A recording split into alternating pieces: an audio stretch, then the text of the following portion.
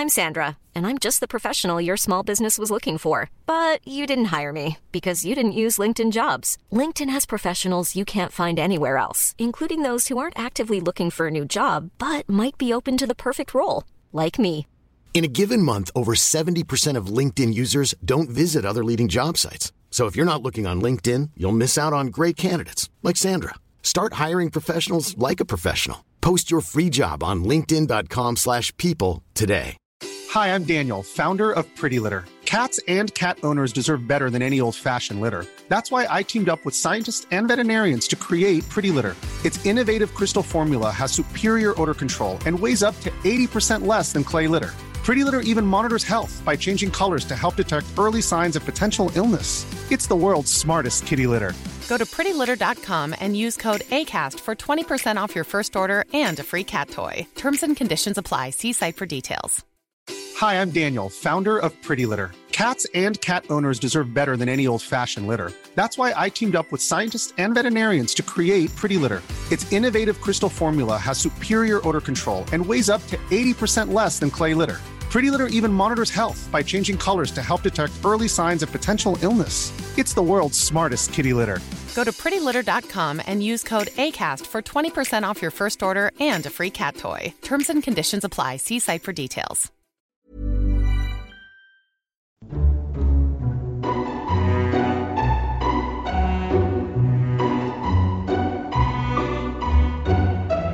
Hello and welcome to Lore Watcher Roundtable, freeform discussion about lore in the games of Blizzard Entertainment. I'm Ann Stickney, one of two lore-focused writers from Blizzard Watch, and I've got both my wonderful co-hosts with me today. First up, he's a shaman columnist. He also knows a lot about lore. That would be Joe Perez. Hey, Joe. Hello, everybody. I'm happy to report that I have yet another shaman. Another one? I have rolled another one and boosted it on another server to play with friends. Okay. So this wasn't like an allied race type thing. No. I don't think any of the allied races can be shaman, can they? Yes, they can. High Mountain Tauren. Oh, the High Mountain can. Yes, they can. Okay, I forgot about them. I was like racking my brain. I'm like, I know that they couldn't, and they were saying, okay. Anyway, before we get too ahead of ourselves, I should also introduce our other co-host. He's a lore columnist over on Blizzard Watch as well, and knows warriors just as well as Joe knows shaman, and that would be Matt Rossi. Hey, Rossi. 3 warriors. Just 3? 3 more. Oh, 3 more. Okay. How many total? Oh, God. I just ran out of space and had to delete a bunch of characters to make more of them. And so how many of those are warriors? At least 42. Oh, my good Lord. Okay. I got a rogue. I've got like 2 paladins now. One of them's Lightforged. I thought I was going a little bit overboard because I made my Nightborn a rogue because why not? And that put me at, I think, like 4 rogues, maybe 5 rogues. No, and I thought I was going overboard, but I feel okay now. I believe I have like 9 110s right now. Yeah, I have a lot of 110s of varying classes. They're all of warriors. These are all warriors. See, I just have like a variety of classes. Joe, how many shaman do you have? 10 now. 10? Okay. I'm feeling much better about the 4 to 5 rogues. I'm just saying. I can't help it. It's one of the only classes that, like, whenever I'm feeling like, oh, I want to level something, or oh, I want to make a new character, I go rogue. I try other things, but it's like it always comes back to shaman. Though I am having a ton of fun with my warrior recently, because being able to charge, bull rush after a heroic leap is one of the most fun things I've done in this game in a long time. See, I do.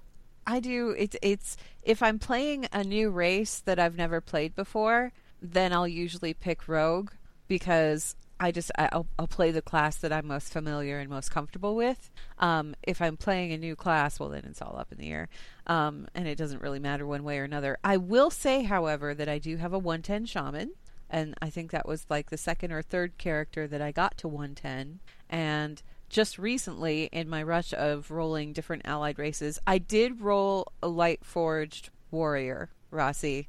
I am going to try warrior again. Oh, I don't know how far I'm going to get with it, but I'm going to try. Okay. It's I rolled a Tauren. I had a Tauren warrior. I got him to 110 so that I could unlock High Mountain, and then use my boost on that one. So that one's 110. Right. Then I leveled I had a Draenei warrior I wasn't playing, so I leveled that one to 110. And then I found another like that's when I finally finished the Light Forged. I got the Army of the Light Rep to Exalted yesterday because you can buy those tokens off of Terralion that give you like the follower. Like it's the Light Forge, whatever.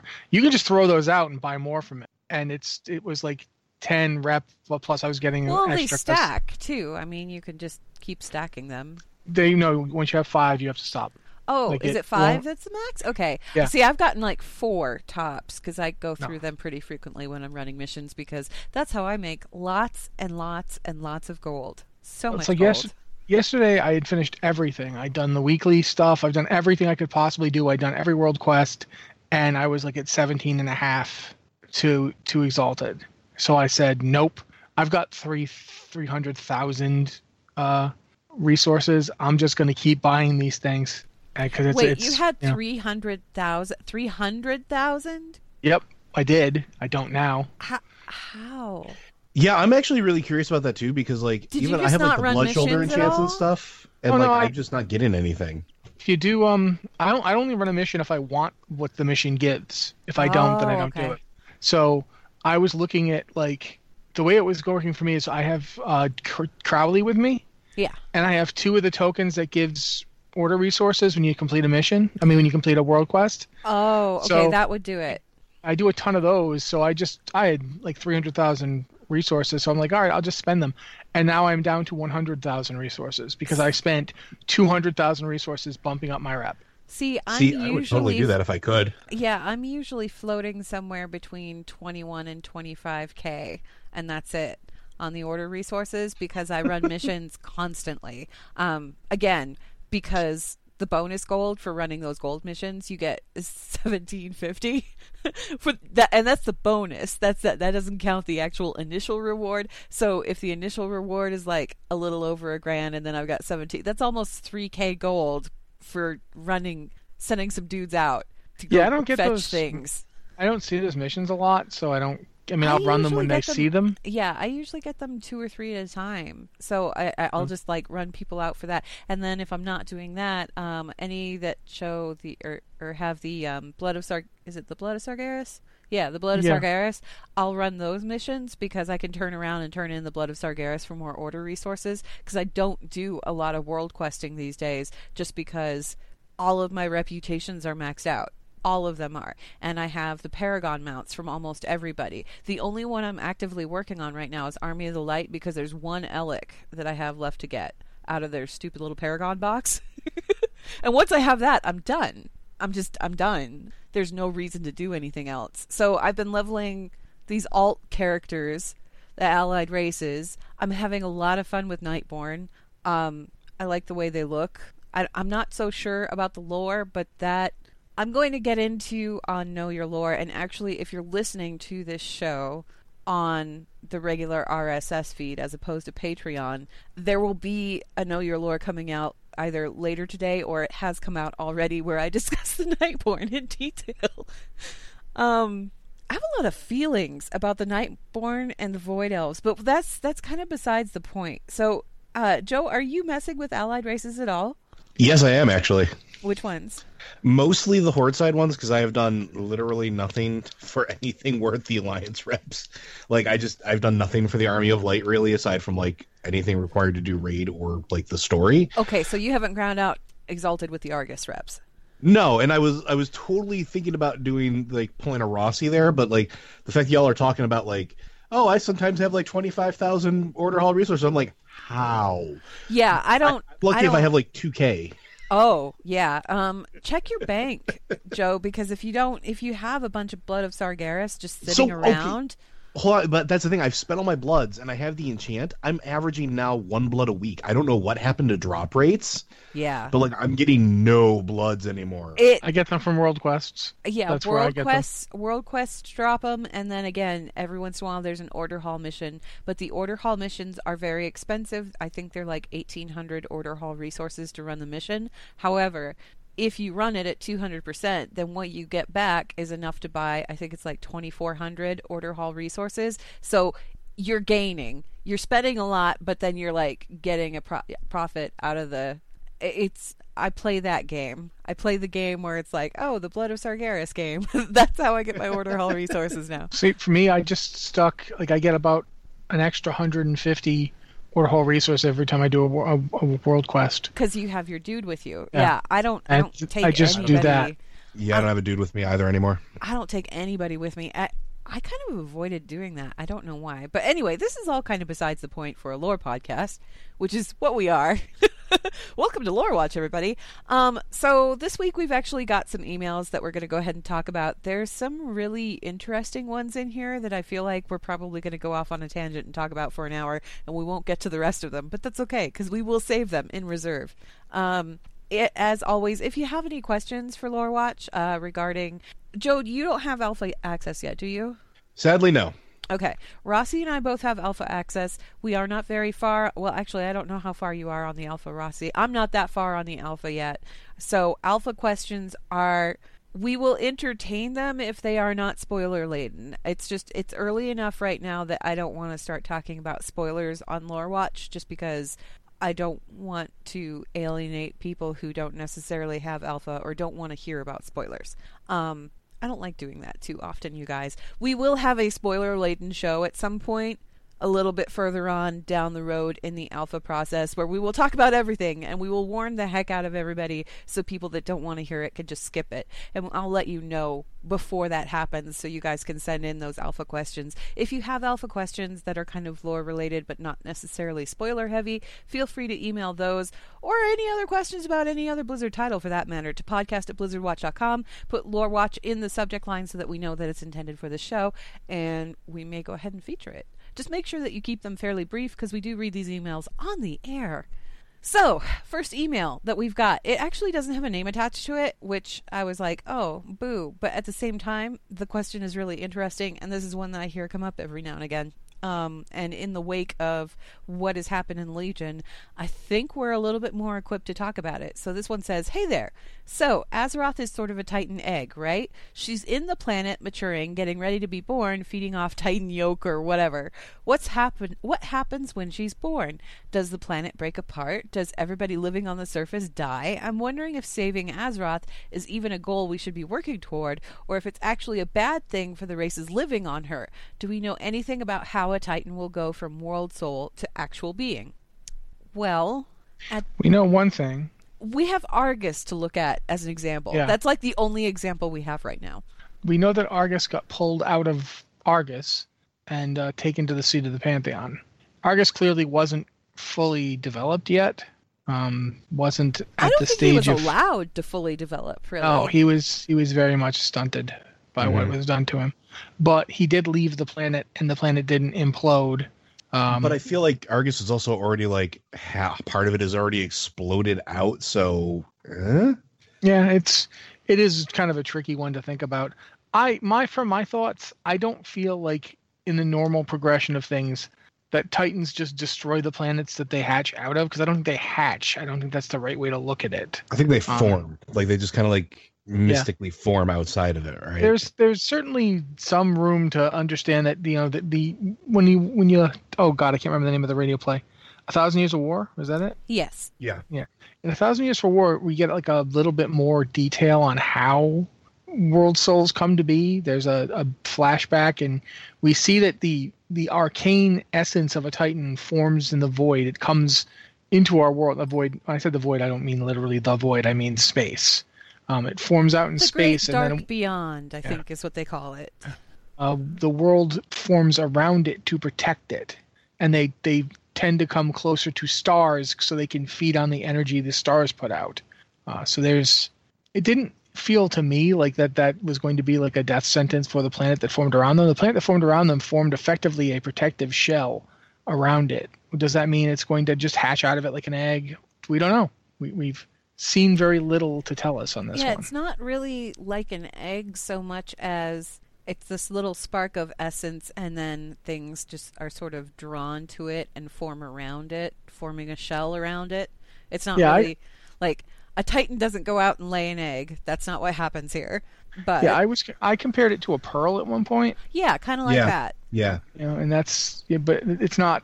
The Titan's presence doesn't irritate the universe. It's just that it's there and it needs to be shielded until it's ready to come out. I honestly find myself wondering if you saw how big Sargeras was. He was huge. And he was in his regular, like that was his body. I find myself wondering if that was the planet he was.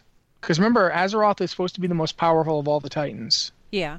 Which means it might have a larger planet built around it than the other Titans did. Sargeras might have been smaller than Azeroth because the planet he was smaller than Azeroth. It's possible that, he had living things all over him the way we have living things inside of us and on top of us all the time. Like, Well, I was going to use like the entire final sequence of like the Seat of the Pantheon, like that whole thing, I think also gives us a little insight, I guess, too, because if you look at it, as you're in that zone and you look back and you see Azeroth, like Sargeras is just this big billowing orange cloud. He doesn't really have a physical form at that point because he's altered himself to whatever he needed to be for that particular moment. And then as he's pulled back, that's when he sort of forms out of that cloud and then is ripped back to the seat. Well, that sort of got me thinking too about, Azeroth a little bit, because we can see her already. And I've argued this for a while, where if you go to Deepholm and look up, you see the same thing that looks like all of the other Titan souls that we've seen in Legion and the raids and everything else, where it's that constellation with that weird power nebula. You can see it there. And I think that's going to be the thing where, like, when she forms, if she forms, she's just going to essentially get sucked out almost into sort of the vacuum of space there and just form, because nothing necessarily has to like explode to let her out. Also keep in mind that there's several exit points now that we have unfortunately created over the years.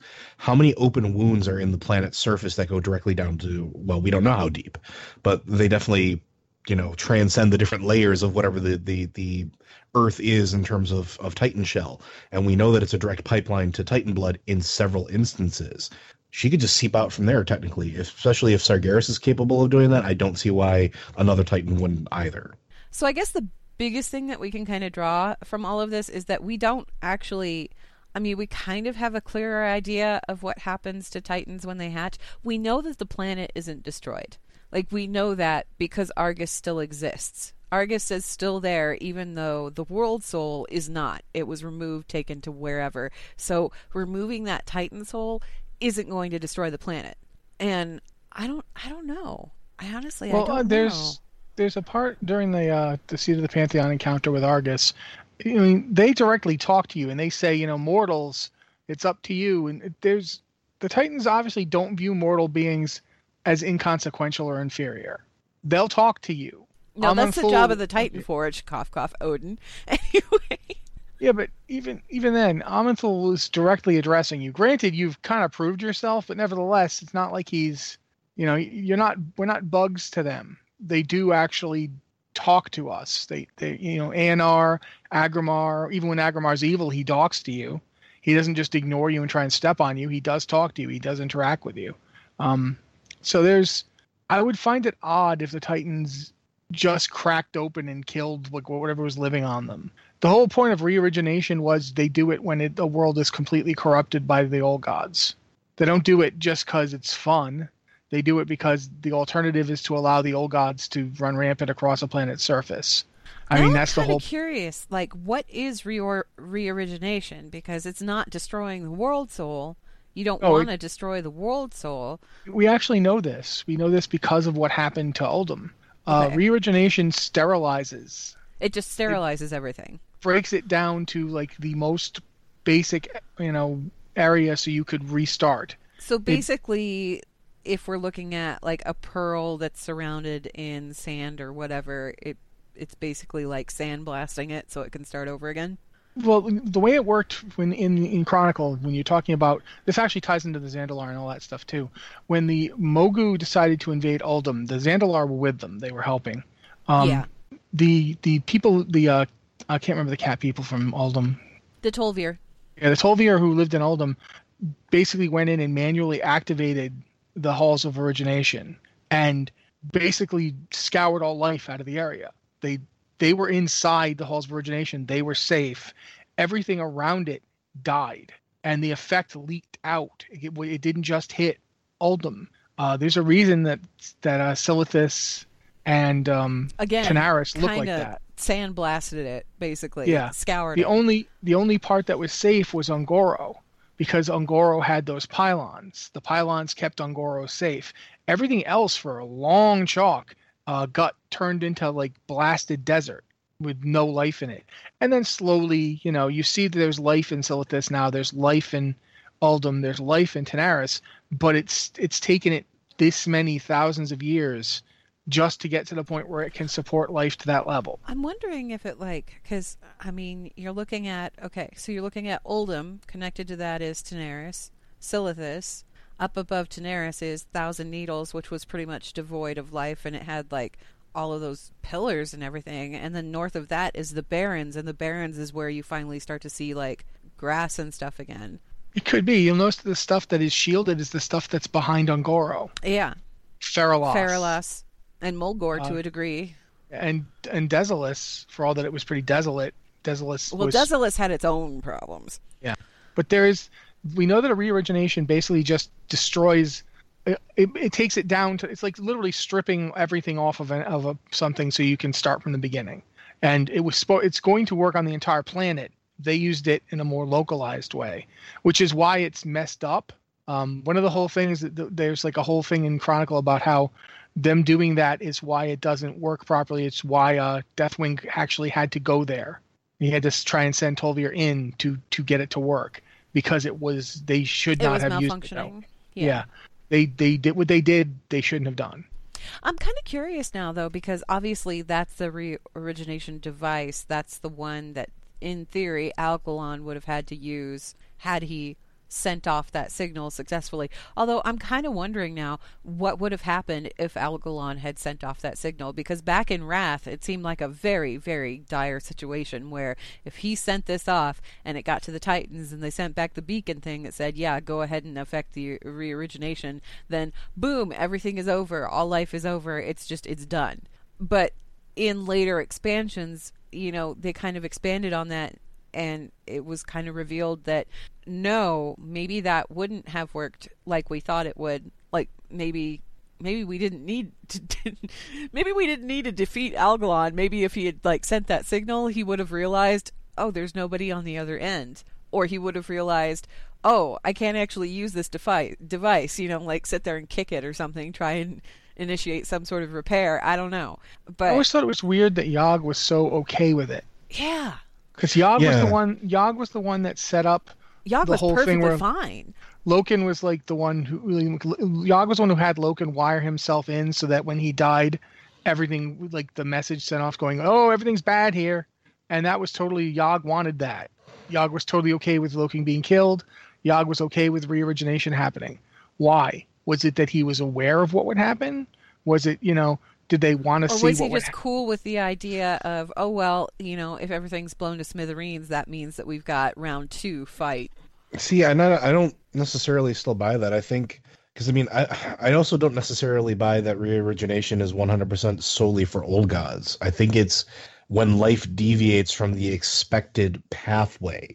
When there's something wrong. When there's just something wrong. Yeah, so I think old gods never really factored into it, and I think that's why Yogg was so gung-ho about it, because to me, everything that's created as far as the life that happens on those planets, everything that's ordered on those planets is constructed from the bits of that planet and thus that Titan, kind of, right? So if you reoriginate, what are you doing with it? Are you just taking everything back down to the molecular level and melting it and sort of putting it back into the primordial soup? Because at that point, an old god would be 100% A-okay with being weaved into the primordial soup of a Titan. That's their goal. That's what they want to do from the very beginning. They want to corrupt it. What better way to corrupt it than to become part of it? Like, it just accomplishes their goals so quickly. Reorigination doesn't actually do that. It doesn't melt it down. It sterilizes it. We do. Yeah, we do. That's exactly what happened. But we don't. It's in Chronicle. You can go read it. It's what it does. You can argue whether or not they've not told us other stuff, but it strips an area devoid of life. That's why Uldum is the way it is. That's the whole purpose right, of. But my question is, what happens to all of that stuff? It's not just gone, because it can't be. Like, it has to be broken down or done something, because even when you destroy something, like, even to use game mechanics as sort of a thing, you destroy a crafted item, you get obliterum, right? Like, it breaks down into a base component. What happens with it after that is a whole other story. But I'm saying, like, to me, I don't think it just ceases to exist. I think that it breaking down and becoming, like, barren, sterile matter, that makes sense to me. Like, that's where I'm attacking it from. That's the way I'm viewing it. Okay. Regardless, I guess we kind of have an answer to that. Excuse me, I had to cough. I don't know what's going on today. Coming down with something. Anyway, as far as that goes, though, with the re-origination thing, I mean, had Algalon actually sent off that signal, what would have happened? I'm curious. I'm like, my thought's always been that he would have then been like, okay, no one's responding because we know the Titans really wrong. Yeah, the Titans couldn't respond. So he would have had to go down to the re-origination place himself, where he would have run into the corrupted Guardians. Because there are Titan Watchers in that place who were kind of working for the Fallen, the second Tolvir, the ones working for Deathwing. He would have run right into those. They weren't working for Deathwing at that point, because Deathwing some of them were. Deathwing hadn't emerged, though. I guess that doesn't really make a difference. Yeah, the problem here is that we're talking about timeline stuff that's really hard to work out. Yeah. Like, how long was Deathwing subverting the Tolvir before we got there and saw it? I mean, he had the whole thing where he was lifting the Curse of Flesh, and we saw him do it to some of them, but he did it to others before we got there. And it's one of those... Algalon would have gotten to the Halls of Origination. There were some of the Watchers who were there were working with the Fallen Tolvir. Others were trying to keep people out. Just, it's our job to keep you out. Stay out. Yeah. And what would Algalon been like, what's going on? And they would have been like, oh, somebody activated this thing like 20,000 years ago, and not 10,000. I don't know. It was before the Sundering. Someone activated this thing, and now this whole area is lifeless, and they want to come back in and do it again, and we're trying to stop them. And Algalon would be like, what is going on? Where are the Titans? Why is everything messed up? This world is so messed up. What about that old god you guys had next door? Oh, we haven't heard about that thing in a long time. We don't know what's going on over there. He goes over there. What do you mean it's loose? It's loose. It's just plain loose. I mean, Silithus in general would have been like a nightmare for him. There'd be like there's Naraki all over the surface. It's like I kind of wonder whatever.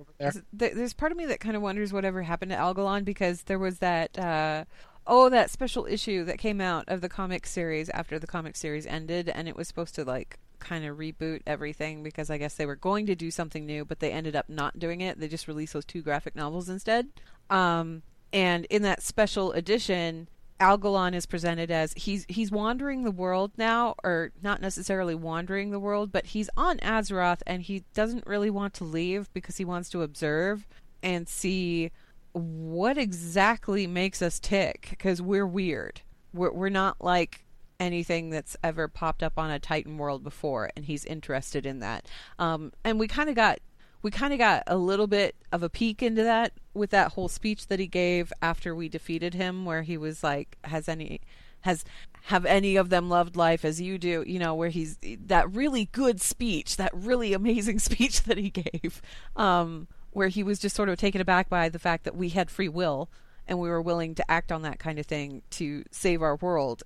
To him, this was extraordinary and weird and different, and he wanted to keep watching us just to see what we were doing. Do you guys read the dungeon journal for Harberon? Yeah. Which one is Harberon? The second boss in Maw of Souls. Of Souls. He's a consular. Oh yeah. That's kind of made me wonder. That dungeon is just bizarre to begin with. Anyway, go ahead, Rossi. Yeah. Sorry, my things cut out for a sec. Oh, okay. I said go ahead.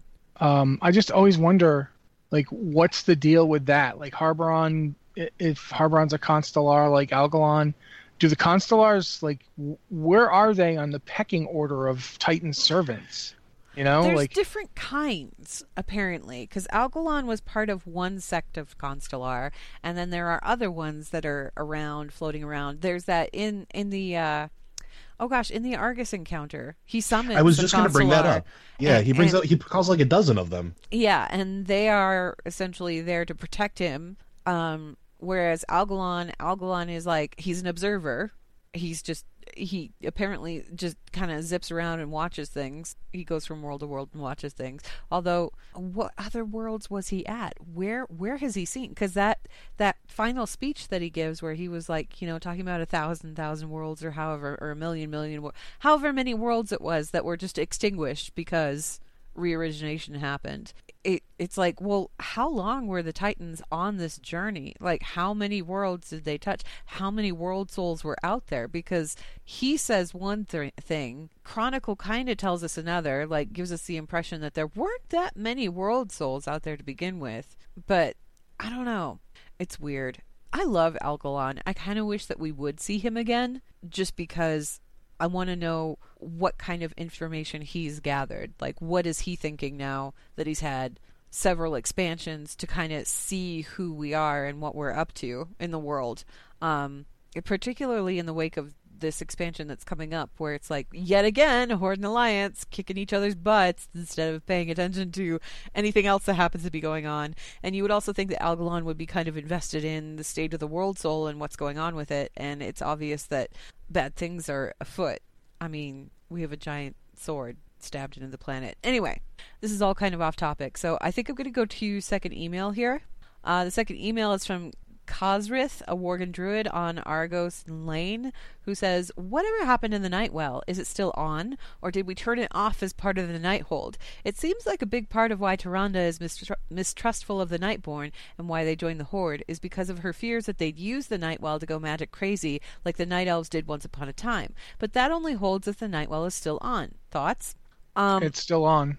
No, it's not. It is still on. It isn't, and it's less powerful than it was, right? It is and it isn't, because the thing is like, when you finish everything, when you finish all of the Suramar stuff, and then you finish Nighthold, there's like a scene that plays out where you go check out the Nightwell, and they have to make a choice, and Thalysra is there, and they're talking, and she mentions that the Aman'Thul, what was his thing? Eye of Aman'Thul. The Eye of Aman'Thul, the thing that they used to empower the Nightwell in the first place and make it into the thing that it is. That has been removed. We took it to Dalaran so that we could use it to protect the whole world and everything. When we did that, the Nightwell began to decay. And the impression was given that they could either find some way to stabilize it and keep it going, or they could just let it die. And Thalysra said, let's just let it die. So, is it dead yet? No. But is it dying? Yes. And are they dependent on it? No, because they've got the tree now. So they don't need the Nightwell for sustenance. There's one other thing, though. What? When you take a Shadow Priest there, the Shadow Priest's dagger, the evil dagger that's constantly telling us things, Xalatath. It makes the point that the Nightborn were drinking the lifeblood of the planet. That the Nightwell was made out of the Well of Eternity. Well, yeah. They used the water from the Well of Eternity. There is no guarantee that it will actually die. It's unstable, and they can't control it. And that's the thing that they were trying to... I can't remember her name. She's the other one besides Thalysra. Valtois? Yeah. Valtois is the one who wanted to try and stabilize it. And yeah, she was the one who wanted to get it working again so that they could use it as they had used it in the past as, like, the Well of Eternity, that kind of thing. And Thalysra said, no, let's not go down that road. Let's not do that. Yeah, we'll see what actually ends up happening with this thing, because we don't actually know what happens to Nightwells when you take the Eye of Aman'Thul out of them, because we never had one before. We never had one before, and like I said, the Nightwell, it wasn't being used to, like, fuel magic so much as it was food. It was food for the Nightborn. It was what they fed off of to survive. That was pretty much it. So when you see Nightborn that have been cast out and they're withering, it's because they're starving to death, essentially. That's what's happening. They're starving to death and they're losing their wits and they're losing everything else that made them what they are. What we did with the Arkandor was we came up with an alternative solution. They eat the fruit of the Arkandor, and then all of a sudden, they don't need the Nightwell for sustenance anymore. That connection that they made, that they kind of cultivated over thousands and thousands of years of being isolated, it's no longer there. As far as Tyrande and her feelings about the Nightborn, again, this is something I'm going to get into Know Your Lore, but at the same time, I feel like it's worth addressing here.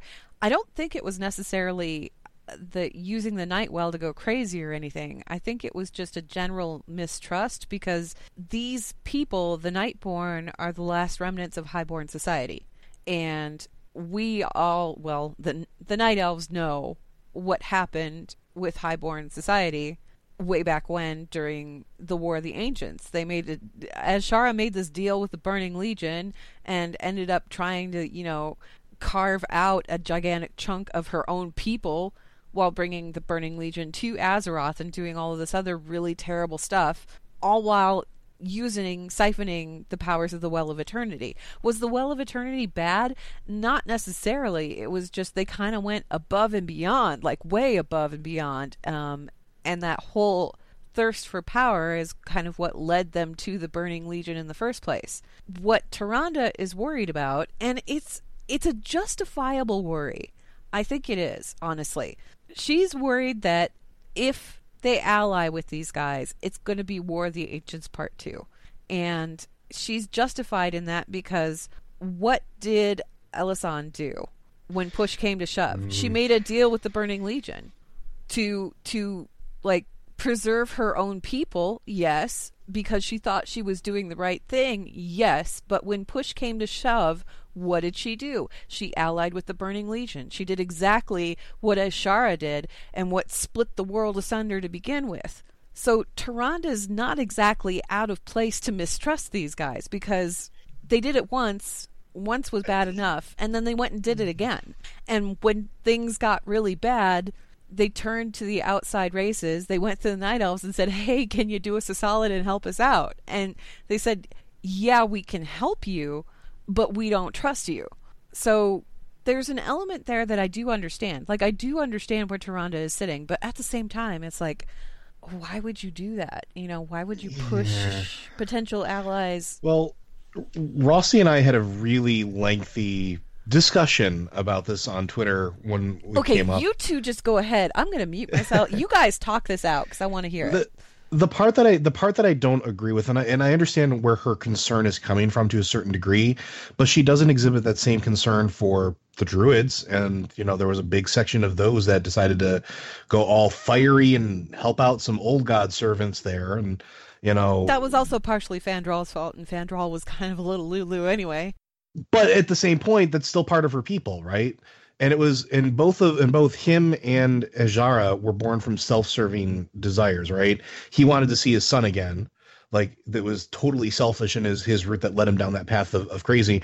And Azshara just was like, yeah, I'm the most powerful thing that ever existed, and I'm going to keep doing this because I can. Like, that's what I don't get. Like, those two instances, you wanted to hate on those groups, I can kind of understand it, but then you have this group those groups, though. But then, but she doesn't hate her own people. No, she doesn't. She very clearly doesn't hate her own people. She hates the Highborn. She still doesn't even. Sandra wasn't Highborn. No. Right now, we're talking about these people. The Nightborn are the Highborn. These aren't. When you say magic crazy like the Night Elves did once, these are those Night Elves. But that's the part that I don't agree with, because they're not Highborn anymore. They're Nightborn. They are completely different. They are physiologically changed. They have 10,000 years of continuity. Saying that they've physically changed doesn't change the fact that they've kept the society going for 10,000 years after it fell everywhere else. This is the one place on Azeroth where you can go and see the city of the Highborn, because here it is. They kept it going. They didn't change it. They just perpetuated it. All they are the same people that made this choice twice. Elisande worked for Azshara collecting artifacts and didn't break with Azshara until she finally realized, oh, these demons are going to get us too. They're not just going to kill all those peasants. Well, that's a problem. I'd rather not die as well. I'd best work against them. She didn't care for the Night Elves. She cared for herself and the Highborn. Sure. And that's who they still are. Why would Tyrande trust them? They're the people she rebelled against. They're the people she actually led a fight against. This is my gripe with how they write Tyrande in general, is that she seems to have no concept of growth as far as other people are concerned. Like, even when you turn in the final thing with Illidan, like with that final crystal that you bring back and that final sequence and everything that's there, like, okay, Malfurion's like, okay, yeah, maybe he changed. Maybe he grew up. Maybe things weren't exactly as I've seen them. Maybe I was too blind to certain things. Like, he allows for this sort of like growth. He's written in this sort of aspect where he himself has also matured somewhat. Maybe I still don't necessarily care for everything that he's done and the choices that he's made, but like Tehran seems very, very stuck. And that's the part that I hate. It's not even like in the representation of it is like, even if she would calmly explain to her, you have to understand everything that I've been through, everything that I've seen. You were there for this. I'm not ready to trust you yet. But it's not that. She doesn't say yet. She says, I'm never going to trust you because you are absolutely going to become exactly like Alessandra. There is no wavering in that whatsoever. There is no merit that she allows for the fact of, yes, I saw you fight for your people. I saw you break from this corruption. I saw you work to break your people's addiction and bring them back from the brink of extinction. Hold on a second. Let me finish. There's nothing that allows for any of that in the conversation she has with her, and that's my problem. That's not exactly how she should look at it, because none of that's there. They didn't fight to save their people. They didn't break the corruption. They begged for help from outsiders to fix their problems. The problem isn't Tyrande, it's you. You want to have a positive look on the Nightborn, so you're going to give it one, and if Tyranda's not on board, she's the problem. But no, she's right. Her everything she says is justified. There's no when you're talking about Illidan, somebody who she went out and freed, and what did he do? He immediately ate a demon head. That's the first thing he did. She gets him out to fight for their people, and he turns into a monster immediately. It's the first thing he does. So yeah, she's not immediately on board with the idea that Illidan might have changed, because she's seen this too many freaking times with him. Sure, and that's fine. But again, I don't agree that everything she says is justified, because she's reacting. And here's the thing, and I know that this is an unpopular opinion, and I don't really care, because this is just the way I view it. She's not acting like a leader. She's not acting like a diplomat. She's acting like a person who is unable to divorce herself from her own prejudices or her own experiences long enough to look at something objectively. And I'm not saying that she's absolutely wrong. I'm saying that the way that it is presented does not allow for her to have any sort of growth in that direction. And that's my problem. Like, it doesn't seem like she's looking at things objectively. It always comes off like the fact that she's not making a smart decision. She's making an emotional decision, and that's how it is. Even when we're leveling, even when we're going after Malfurion, the decisions she's making are not smart decisions. They are not objective decisions. She's running headlong into danger because her emotions are telling her to do so. And like, I get that, but you see growth from Varian throughout the various expansions where that becomes less the norm for him. You see that even with Anduin, where he's becoming less and less a creature of his emotions and more of, is this the right decision? Is this what's going on? You see those conflicts in them. Even Greymane is starting to go into that route. And every single other faction leader has sort of that extra layer to them, except for her, and that's my problem. Sylvanas does? I said almost every. You didn't. You said every single other faction. I said leader. Almost every single. And Sylvanas is a complicated mess of a whole other magnitude that I'm still not convinced 100% she's Sylvanas. I'm going to straight up say that, first off, I think it's interesting that Tyrande, in order to mature and grow, according to the way you're looking at it, has to just go along with these people doing the same stupid things she's seen happen multiple times. No, you are oversimplifying what I'm saying. I'm saying that the way that they presented her argument was it didn't show anything other than, well, this is what I feel is going to happen. It was very two-dimensional. Yes, exactly. It was two-dimensional, yes. And Joe does have a point in that I don't think that character development-wise, Tyranda's been granted the same level of maturity as her fellow leaders, and she's older than all of them except for Velen. And that's my problem. It's not that I think that her decisions are necessarily incorrect, and I think that they may be the best decisions for the people, but the way that they're presented are very two-dimensional. Thank you, Anne. That is exactly what I was trying to say. Like, that's it. That's it. I just want to see some more meat to it. I get that. And I also get, like I said, I get why Tyranda's opinions are justified, because she's seen firsthand what happens when all of this goes on. And Suramar, to the Night Elves, Suramar must have been kind of a horrifying thing to see, because it's not just this is a remnant of highborn society. Like, there were probably some Night Elves that called that place home once upon a time. and it's been kept in stasis, almost like a ship in a bottle, where has it grown? Has it changed? Yes and no, because the people in it have changed, very physically changed. Like there's been some serious weirdness going on.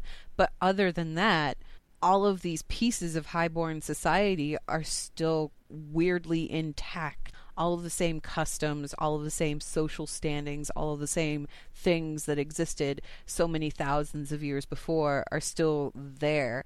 And for some of these night elves, it's new and it's different and it's weird because this is like a snapshot of history that they're looking at.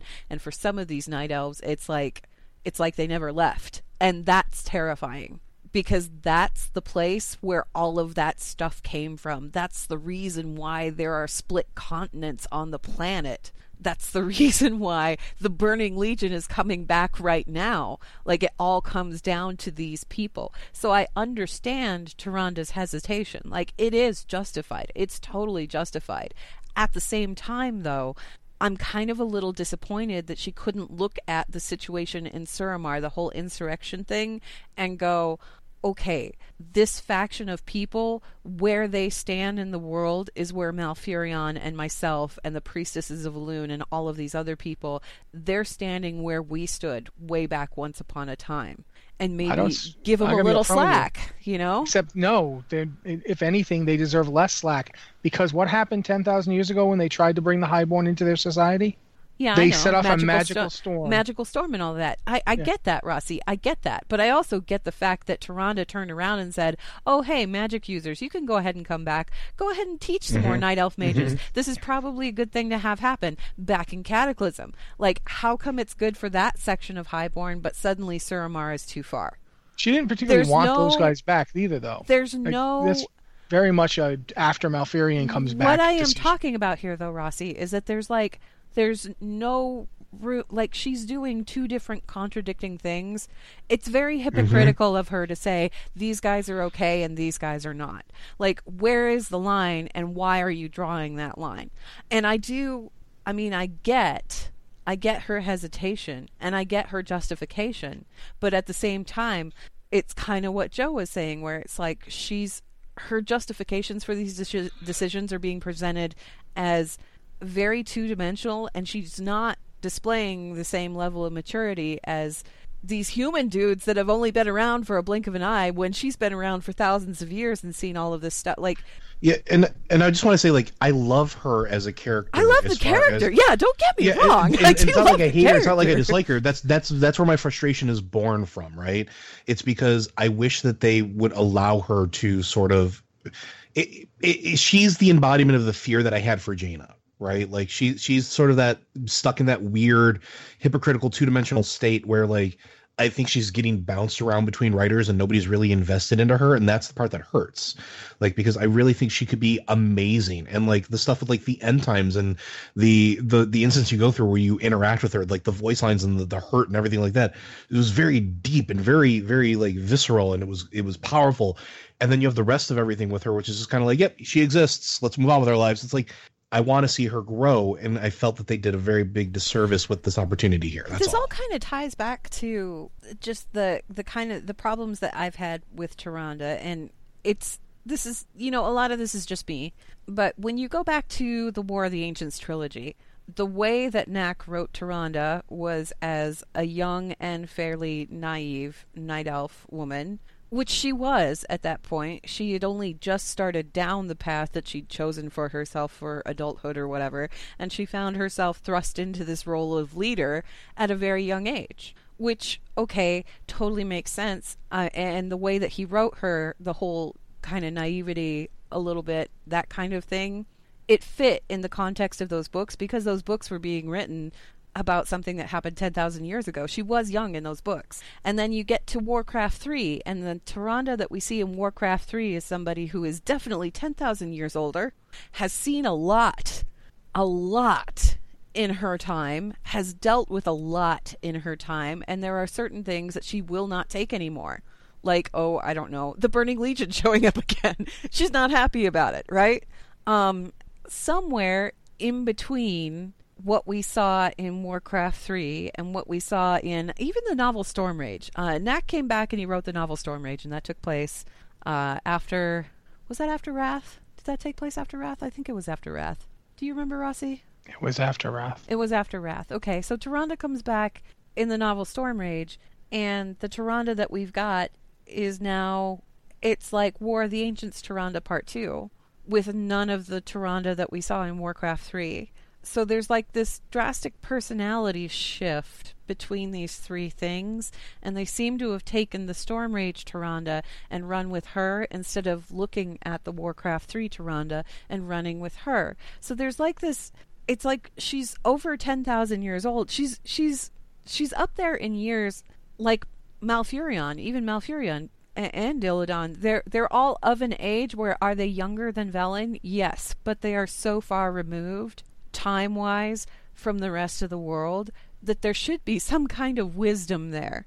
Malfurion doesn't display that wisdom very often. Neither does Tyrande, and it drives me nuts because both of them do a bunch of boneheaded stuff where it's like, have you guys learned nothing in 10,000 years, or what's going on here? So it's not.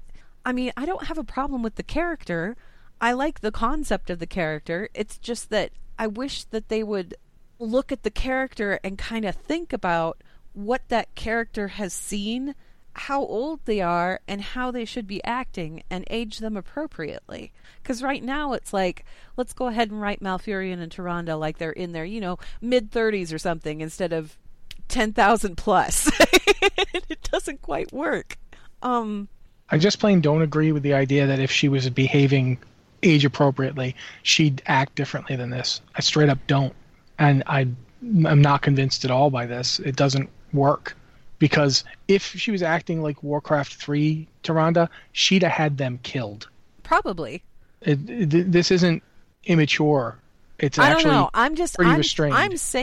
I'm saying that if she had learned anything through her years and years and years, if she had learned anything through this strange new alliance that she had joined with her people and experienced all of these other cultures around the world who are now suddenly her allies, whereas they spent the majority of their years in seclusion, if she had learned anything about those experiences, it would be to maybe look at the world with wiser eyes. And I don't think she's necessarily looking at the world with wiser eyes.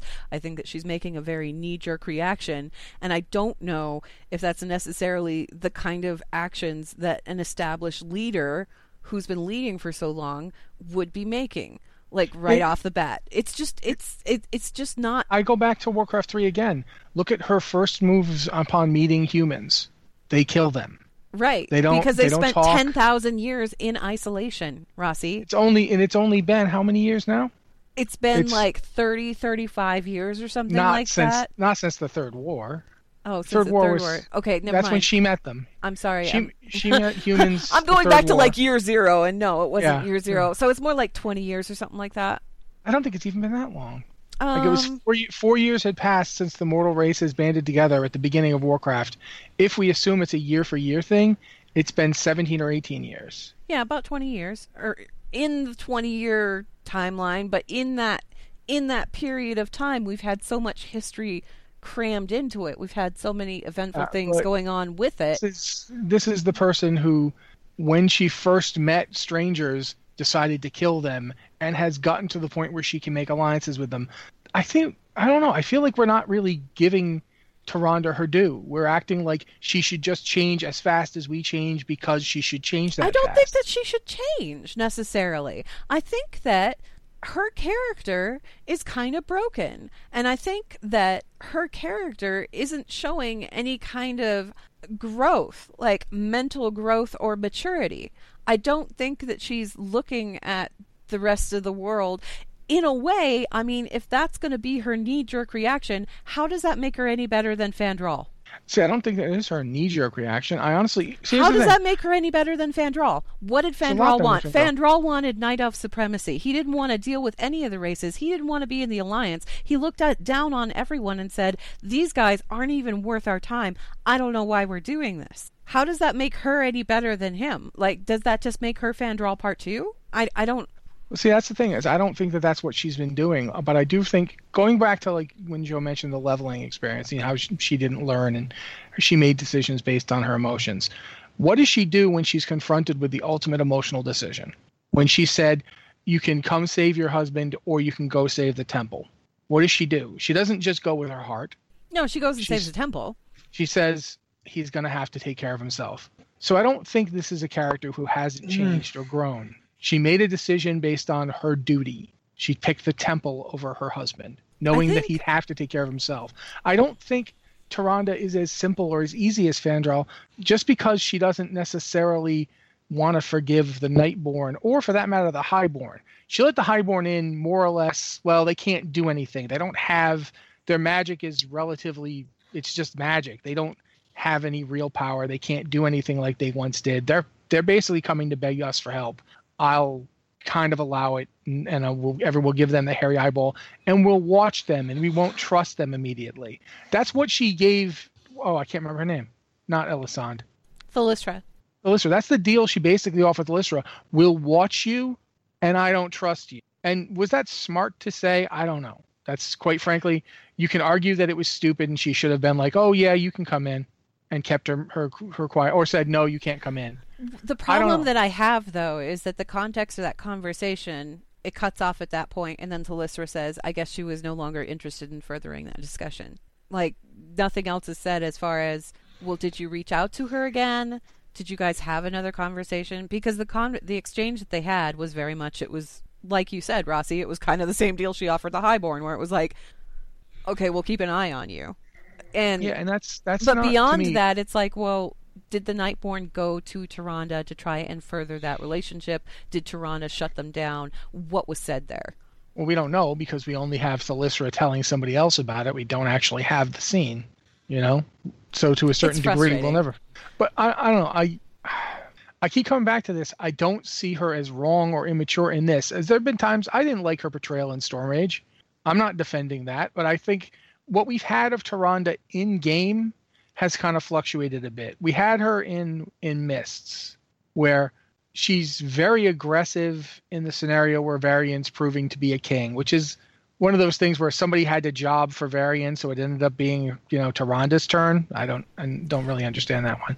But when you actually see Tyrande at Orgrimmar, she's an effective leader. She's decisive. I'll just say this. She puts Vol'jin in his place, which nobody else had done.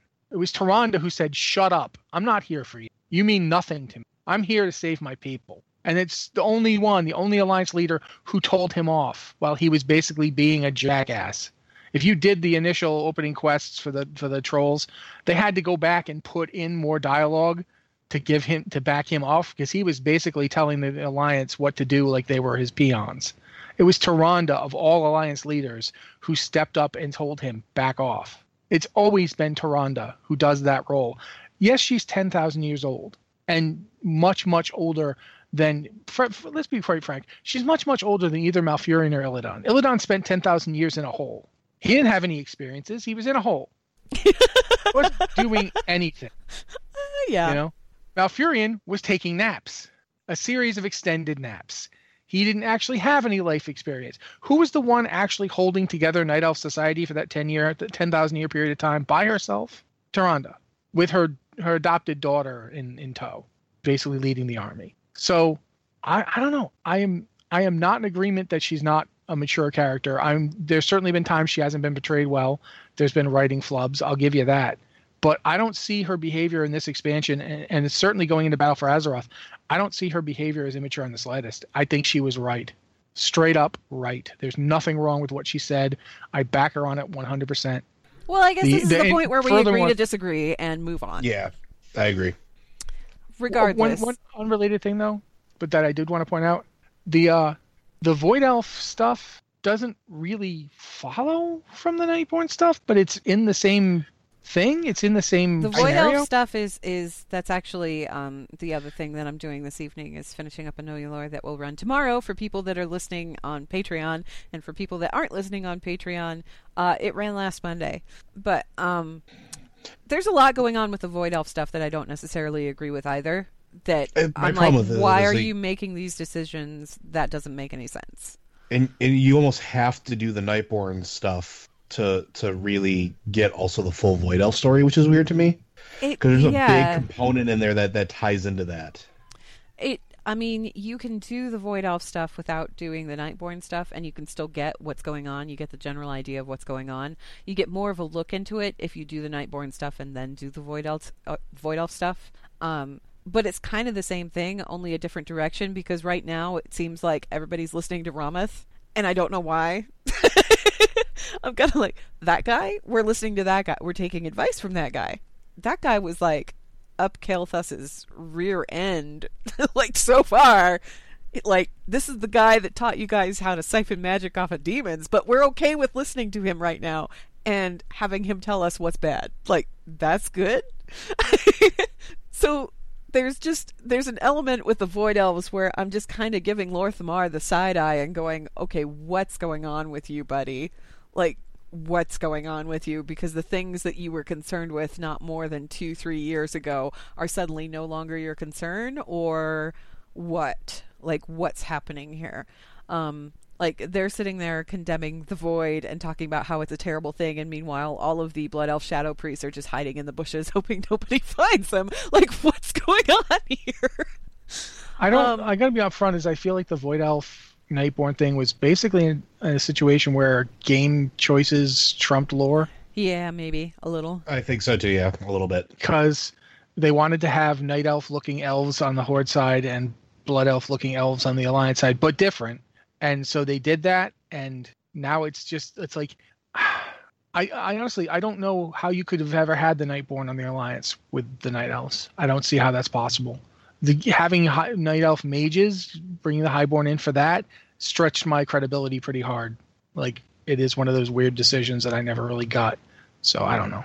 But Void Elves, the Void Elf story in general, because I've seen it now, is bizarre.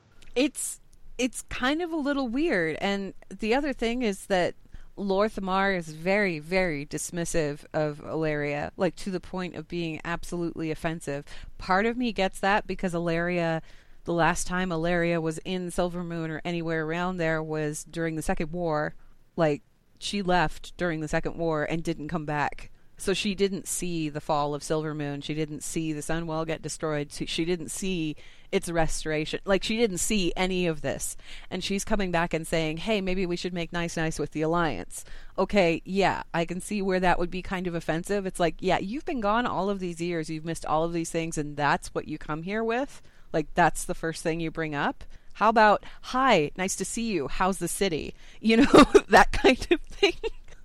Yeah, that I get a little bit. I get a little bit, but you would think that they would treat her with a little more respect. The thing that I don't get is that Lor'themar is so immediately dismissive about the idea of having anything to do with Anne Woodrun, when back in Mists of Pandaria, he was actually considering defecting and joining the Alliance. Like, this was something that he was actively considering. Did he do it? No. Why? Because Jaina kicked a bunch of Blood Elves out of Dalaran, and that did not go over well. It went over like a lead balloon.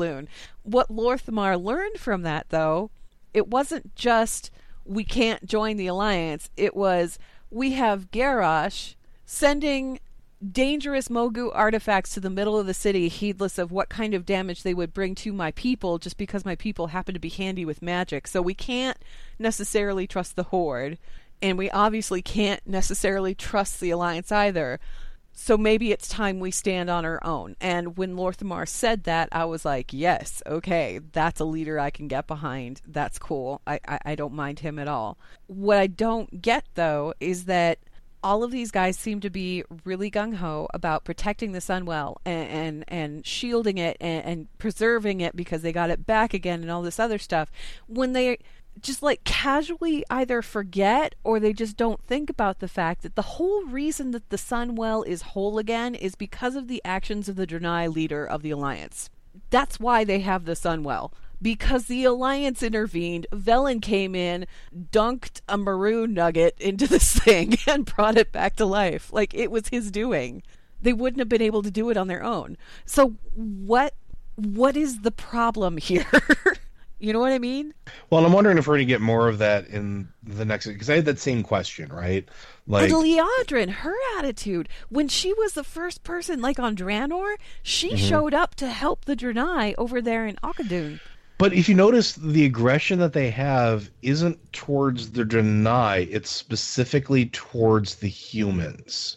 Like, what they're saying and the sort of the aggression that they have in that scenario, this is why I'm curious, because it all seems to center around mainly Stormwind. Like, that seems to be where their gripe is. And I'm wondering either A, what happened, or B, what's going to happen, because they don't mention anything about hating the Draenei, and like to that effect, like I'm fairly confident if the Draenei and you know the Blood Elves were like, we're kind of done with our respective things, you guys want to just like party up and just kind of like have our own little bastion islands, like that would be almost acceptable to me in some regard, because like I think that they kind of have almost like a mutual respect for each other at this point. They've helped each other out, and it's sort of like a thing now. Like if there was ever going to be a third faction, it's basically going to be those two, is what I'm saying. But like, it just seems very interesting that the majority of the ire towards anything alliance related in those scenarios is specifically humans, and I'm really curious why or where it's going. If you've noticed that if you look at the various allied races, the Horde's allied races are two that were introduced in this expansion. Yeah. And the technically speaking, the Alliance's two allied races are the Burning Crusade poster box people. Yeah, pretty much. Yep. I mean, it's a little weird that, you know, we got more Draenei, okay, and yet another group of elves. But one of the things you look at what the Horde got. The Horde got more of those Tauren people, more of those Tauren people, and another group of elves. So I mean, no, but what I'm really saying is, like, I don't agree with Joe on the concept of the Blood Elves. That they're perfectly fine with the Draenei. They owed the Draenei a debt, and so Liadrin responded. But the Blood Elves as a whole have never been particularly warm towards the Draenei. They just haven't. And that's weird, because the Sunwell would not exist without them. But that's the thing. The Horde are very good at compartmentalizing what one person does versus what a group of people does. Like, for instance, Horde, Thrall felt really bad about what happened to Velen, and yet never really stopped to think about the fact that orcs murdered 9/10 of the Draenei. Well, he wasn't around for that, but yeah. Yeah, when he learned about it, he was horrified, because if you read Rise of the Horde... Yeah, but then you see the whole thing in War Crimes, when they're showing it, and Thrall's like getting all weird about it, and it's like, dude, this is what you actually did. This is what Garrosh tried to do again, because it is the Horde as far as he knows, and you've never actually known that or understood it. There's a really weird disconnect where nobody seems to remember the past very well. Yeah, like the Blood Elves are. I feel like that goes everywhere, though, right? Like that's all factions. But what do the Blood Elves actually ever? The Blood Elves beef should be against the humans of Lordaeron. Yeah, Stormwind is nowhere near them. Stormwind had nothing to do with any of it. Sure, but I mean, I guess I can kind of understand the transference there, because it's the strongest human, anything now.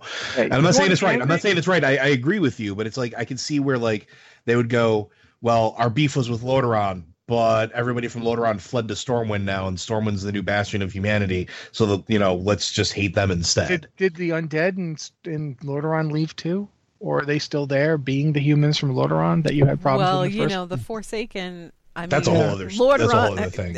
Lorthamar's got his own issues with the Forsaken, and I'm pretty sure he doesn't trust them either.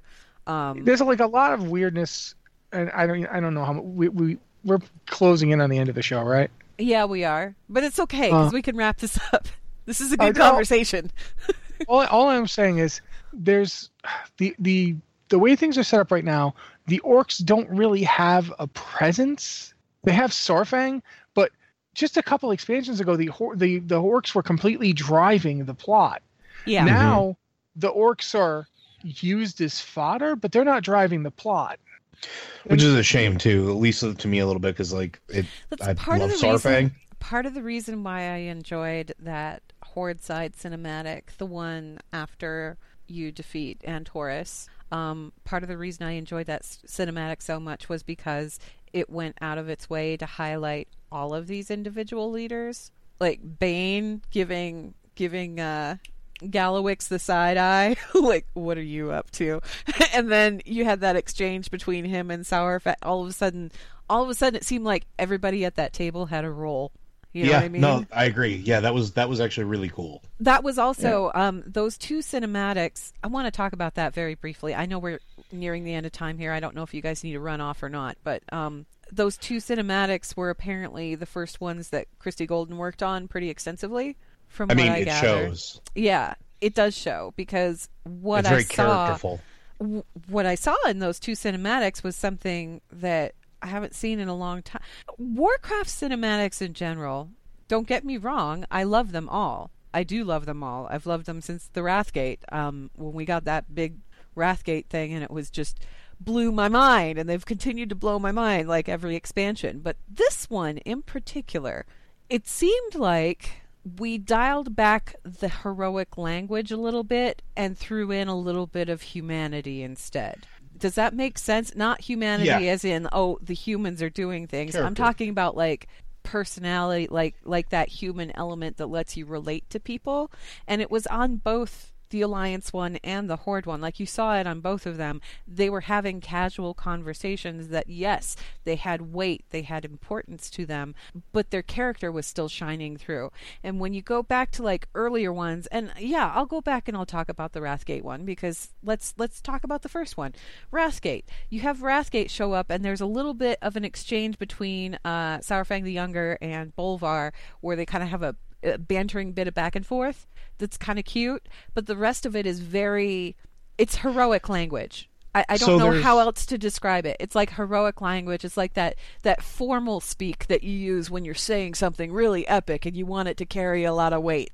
We actually had to talk about this right before the show, because I stopped at my local shop, my gaming shop, on the way in, and ran into one of my friends, and we had a very lengthy conversation about these two types of things in tabletop role-playing games, because you have sort of these moments where, like, you have your grandiose, epic combats in which, you know, you're saying these very cinematic things, and you're saying these things that are like... The DM is setting the stage, as it were. Exactly. Like, these very, very grand gestures. And then you have these scenes where the players or the characters are interacting with each other around a campfire. There's no impending doom. There's no big bad looming over them. There's no combat happening around them, and so they get to be themselves in a way that they don't necessarily get to in the middle of combat. It's like it's like a difference between formal speak and casual speak, I guess. But conversational, But the difference to me, and this is the way that I described it, is the heroic ones, they're absolutely amazing, but they showcase the classes. They showcase the war. The smaller conversations showcase the character. And that's what I think this cinematic does in particular. And that's why I love it so much, is because you see the character. You see who these individuals are in the sly little looks, how they're sitting at the table when there's like these sort of pregnant silences where like you're just expecting something to happen. And then when something does happen, how everybody reacts to it, it felt very organic, and it removed from sort of that stuff. It felt good. Have either of you unlocked the Lightforged yet? Yeah. No. Okay, have you unlocked the Void Elves? You've both unlocked the Void Elves? I've unlocked I know all the four. scenarios, though. I've unlocked all four. I've seen the scenarios. Okay. I'm not talking about the scenarios. When you go in to turn in the quest, Anduin is talking, and he's very, this is a moment for the Alliance. It's very, I'm wearing my dad's pants. It's formal talk. Yeah. It's that formal hoity-toity talk. When you actually do the quest, the actual, the Lightforged quest with Tepartos, Tepartos is a little goofy. Oh, I love Tepartos, though. But Captain Ferreira says something. She just doesn't put up with it in a very. I love the way she talks. She has this really dry delivery that works for me. She's exasperated. But you're talking about, when you're talking about scale, what you're really talking about is the difference between a speech and a talk. The funny part Ferreira is talking to him, and the part that I really want to get to is you get through the whole thing, you do the whole scenario, you bring Tepartos out. Tepartos even admits that he didn't just pick you because you're puny, but that he admires your bravery. There's a bunch going on. She's like, he starts to say something. She's like, Tepartos, this is a formal ceremony. Don't interrupt me. Yeah. It's just this perfect little moment of her characterization. It's very hard to get that across in a video game. Oh, yeah. And I think Anduin has these moments, because I know you mentioned that, like, when you first talk to him and he gives that little speech thing, it's like, I'm wearing the dad pants, right? And then if you talk to him, like if you just talk to him, open up the conversation, all of a sudden he sounds a little bit more informal, like he's actually having a conversation with you. So there's like this bouncing back and forth. What I find interesting, how did you like those cinematics, Rossi? I thought that the Horde one is good. I'm straight up. I felt kind of. There's a part on the internet, someone was doing it, and I saw it a couple places, and I think it actually kind of works. Nathanos totally seems like the guy who's like, I don't know anybody at this party. Yeah. Yep. Yeah, he does. Just straight up. Well, why? I'm only here because I know one He's person. Just like, now she's no longer at the table anymore. My girlfriend took me to this party with all her work friends, and then she left to go talk to that. And now I'm just sitting here kind of awkwardly picking up food. I can't even eat because I'm dead. Yeah, like no. Me and these guys. That I liked. I liked the feeling of, Sylvanas is. I've said it before in places. I like the fact that Sylvanas feels like she's tactically brilliant. Yeah. She's strategically a genius. She is a crap politician. Oh, yeah, absolutely. She does not know how to run an organization when it's not just, I tell you what to do and you do it. Yeah, and I don't think that she was brought in for politics. She was brought in for vengeance. But now that she's at a place where she has to try and be political, and that's one of the reasons why it's great, isn't it?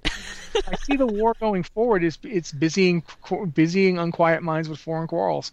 Yeah. She knows how to run a war. She doesn't know anything about running a peace. Like, how do I have to go to these things and hang out and talk, and they have to see me? Why do they need to see me for? In a way, she's a creature of war. She always has been. The thing that I enjoyed about these cinematics, though, is that even Anduin, when Anduin was giving the big formal speech, right? He was doing the formal talk. He was trying to do the formal talk, wear the dad pants, give the speech to everybody that was gathered there, talk about everything that they'd lost. But even in that speech, there was this spark of humanity about him that kind of resonated through it. And that carried on into the little aside there. And I loved the fact that we had a shot of Greymane not saying anything, just watching. And we got to see the expression on Greymane's face. Like, he didn't have to say anything to deliver that across. The cinematics team did a good job of just, like, letting him say it with his expression. Well, that's like, if you're going to talk about that cinematic, the bit where Shaw comes up. Shaw, that part I loved. Someone pointed out to me that there's a very interesting dynamic where we have a father who lost his son and son who lost his father. And there's a very weird dynamic between the two of them. And Shaw comes in and he's like, he knows instantly, I need to get to Anduin, which means I have to deal with Greymane. So I better go do that.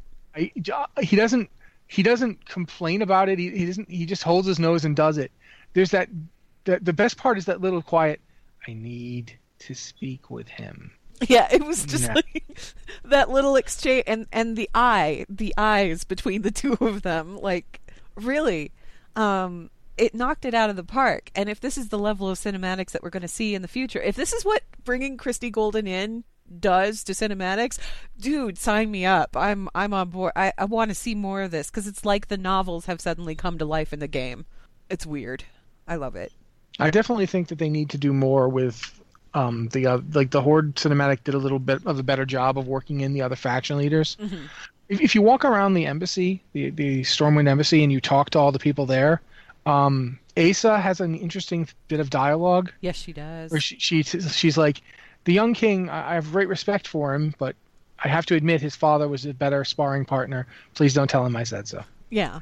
And the Moira is like, all this makes me think of my own people. Tyrande doesn't talk to you. Tyrande is lost in thought, and I find that very interesting, because the last time we experienced a character that was lost in thought and didn't want to really talk to you at that point in time was Thrall, immediately after he killed Garrosh. And it was Thrall coming to terms with, I think I did a bad. And that was later confirmed in Legion when the Doomhammer was like, sup, nope, bye. You're not the dude of Destiny. I'm out of here. Yeah, so that's the impression that I got from Tyrande was maybe Tyrande was thinking, I just did a bad. Well, and I don't know. For all we know, that's there for what we know is coming. Yeah.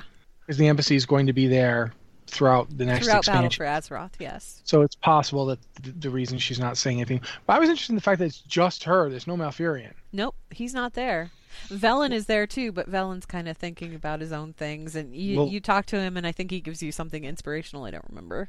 But I mean, even at the end of, like, when you're turning in the stuff for, like, the Illidan Crystal, like, they're not together. She's got her own things to worry about, and he's over and doing his own thing too, while they're, like, relatively close in the same zone. They're both in Vol'jara, but it's like, I think that, I mean, I don't want to say, for lack of a better thing, he has more to do, because I don't think that's true, but I think he's more... Malfurion strikes me as more concerned with repairing the aftermath of the dream being released from the nightmare than he is literally anything else, and that's why he's simply not there. On top of the fact that I think Tyrande really has become the de facto leader. Like you said, she's been holding Night Elf Society together for that many years. She's going to be the one that goes to those. I agree with you that she should always have been so.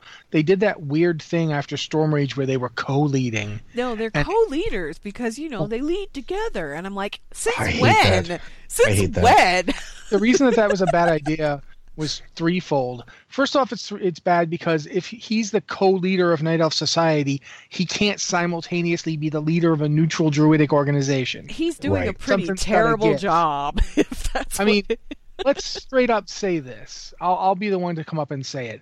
Horde groups have attacked his people, and he didn't even go to Hamul and say, "Hey, Hamul, can you talk to them and tell them to stop firebombing my town?" Because it's like that's kind of whom we like. No, man, I'm sorry, I totally can't. Just the way it is. Can I get firebombed? Let's go back to being neutral. Like, it doesn't make any sense. You can't have a guy be in charge of one society while he's simultaneously palavering with the others. It doesn't work. It's always been weird. Just make him a neutral druid and have it be done. It's always bothered me. It's just it's bothersome. You know what? I can't disagree with you. It should be kind of a bone of contention between him and Tyrande, and it's not. I mean, that should be something that she'd be in. Okay, Warcraft 3 Tyrande would be calling him to the carpet for that and going, "Why are you talking to these orcs? Why are you talking to the Horde? Why are you allowing them to help you with all of this stuff in Hyjal? Like, why are you even giving them the time of day? You do realize what they've done. You realize the reason that Hyjal is like you think that she would have had something to say about that, and she did not. And again, when I know that we had a very long discussion / argument, I'm sure people will find it very entertaining that we did. But I know when we were talking about Tyrande's character development and everything, that's another one of those things where I'm like, what is Tyrande really? Like, what is how she do what? Like, see, that is not on Tyrande, in my opinion. That's straight up on Malfurion. It's on Malfurion, but the thing is like, okay, Malfurion is doing these things, and it's weird that he's doing these things. It's even weirder that Tyrande is not questioning him on it. Like, she doesn't have anything to say about this. You'd think that she would, That's part of the problem, is that we don't get to see these characters doing anything very often. Like, think about how much time you actually see Anduin doing anything. We only got to see Anduin doing as much as we did because he gets quests where he goes places. They haven't given Tyrande that in a long time, and that's another problem. Quite frankly, I would love an expansion that focused on other characters and got away. One of the things that I'm bugged by we've done the alpha. We're not going to talk about the story of the alpha, but one of the things I loved was seeing Rokan. Rokan's doing stuff again. Yeah, I haven't seen Rokan since Wrath. Yeah. And before that, you didn't see Rokan since, Warcraft 3, the cap end with Rexxar. Yeah. That's the last time you got to see that guy. A lot's happened, and he really should have been involved in it. And he hasn't been. You haven't seen him or heard from him. So at least he's back, and you get to see him. That's good. There's a lot of characters who need some time. It isn't just the big ones that we all know of. There's a ton of characters who really don't get any development. Well, we went completely off the rails and off topic, and we are also over time by a substantial amount. So I'm going to call it there, even though we could probably talk about this for another 6 hours or so. Blizzard Watch is made possible due to the generous contributions at patreon.com/BlizzardWatch, and your continued support means that this podcast site and community is able to thrive and grow. Blizzard Watch supporters enjoy exclusive benefits like early access to the podcast, a better chance at having your question answered on a podcast or the queue, and an ads-free site experience. On top of all of that, we actually just celebrated our 3rd anniversary over here at Blizzard Watch, and we also released a new Anniversary Phoenix t-shirt. You can actually get a hold of that if you are interested in picking one of those up by going to teespring.com/BW-year-3. And that's the number 3. Those are available for a limited time. If you're listening to this on Patreon, you got a couple weeks. If you're listening to this on the RSS feed on the main release next week, you got like maybe 5 or 6 days left, so you should hop on that if you want one of those. Thanks, you guys, for your continued support, and thank you guys for listening to the show. Again, if you got an email for the show, send that to podcast@blizzardwatch.com. Put Lore Watch in the subject line so that we know that it's intended for the show. Thanks again for listening, guys, and we will see you in 2 weeks.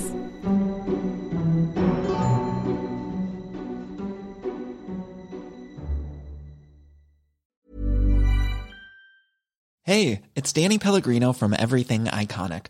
Ready to upgrade your style game without blowing your budget? Check out Quince. They've got all the good stuff, shirts and polos, activewear, and fine leather goods, all at 50 to 80% less than other high-end brands. And the best part? They're all about safe, ethical, and responsible manufacturing. Get that luxury vibe without the luxury price tag. Hit up quince.com/upgrade for free shipping and 365-day returns on your next order. That's quince.com/upgrade.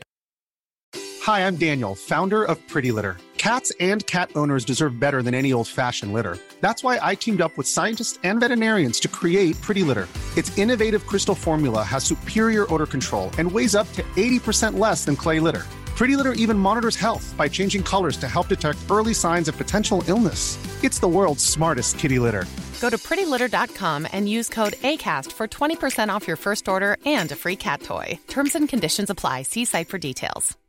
Hi, I'm Daniel, founder of Pretty Litter. Cats and cat owners deserve better than any old-fashioned litter. That's why I teamed up with scientists and veterinarians to create Pretty Litter. Its innovative crystal formula has superior odor control and weighs up to 80% less than clay litter. Pretty Litter even monitors health by changing colors to help detect early signs of potential illness. It's the world's smartest kitty litter. Go to prettylitter.com and use code ACAST for 20% off your first order and a free cat toy. Terms and conditions apply. See site for details.